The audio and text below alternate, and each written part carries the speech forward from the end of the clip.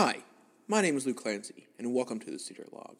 On this week's episode of the Cedar Log, we have audio of Dr. Goodman from 1977. Unlike previous episodes where it was a speech at NOAC or at some event, this is actually more of a blooper reel than a whole cohesive speech. So feel free to listen and enjoy. There's some good flubs in there. Thank you. Have a great day. As you may know, it has been my desire while serving as director of the camp at Treasure Island to develop a camp honor that requires a scout spirit and devotion to the scout oath and law. That's one. All right, sir, go ahead on the next one then. That first year, 25 members were inducted at the camp in the Brotherhood.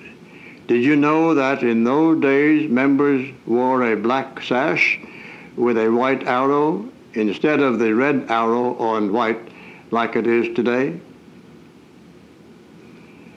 Oh, it didn't take long for other camps to hear about our organization and begin asking questions. I talked at most of them personally, and by 1917, lodges were established in New Jersey, Maryland, New York, and Illinois.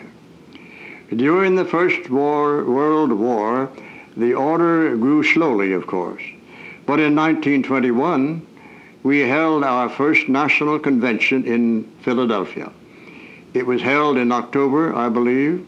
There were 4 delegates from each lodge present to adopt a constitution and policies for a national honor campers brotherhood.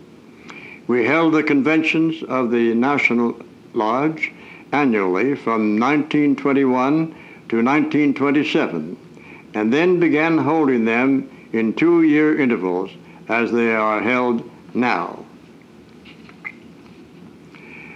Our National Lodge was dissolved and supervision came from the BSA.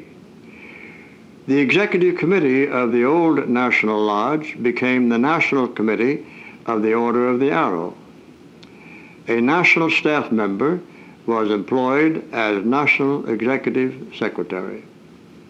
Okay, then you continue in here. You continue this. The mark and in 1954 marked the first national conference for which we developed a theme. The Order of the Arrow strengthens the unit and the council camping programs.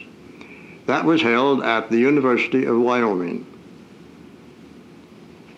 Oh, yes.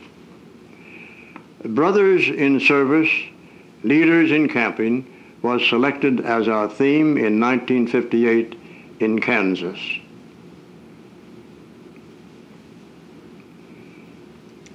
The 1965, the Order celebrated its 50th birthday in a special gathering at Treasure Island and at Indiana University under the banner, Mindful of Our High Tradition.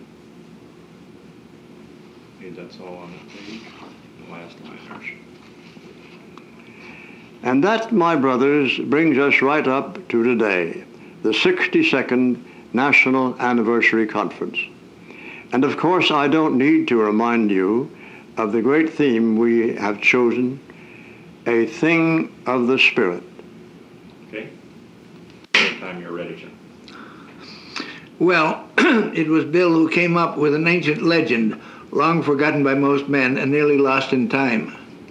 Ernest and I realized that the legend, paired with the ideals of the Scout Oath and Law, would have a dramatic impact on all who heard it. Young Uncas, you recall, really had, as the legend explains, the spirit and the concern for serving others. He was a perfect example of what our little camping honor was all about. Oh, sure, as I recall, the first real meeting was in November 1915. George Chapman served as chairman of the committee that really founded the order formally. Then in May 1948, 29 years ago, the executive board of the Boy Scouts officially integrated the Order of the Arrow into the Boy Scout movement, and things became pretty much the same as they are today.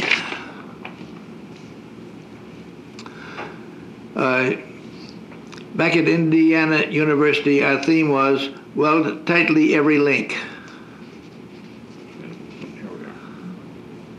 The watchwords for our 1971 gathering of the Klan were aim high, serve all. That was at the University of Illinois. I believe that's all, sir. Yep, that's right. Good. Okay, sir. So it is that service enriches our lives, as it should be with your lodge program. Okay. All right, sir. Anytime you're ready. Mm-hmm. I'm just going to look a movie. Fine.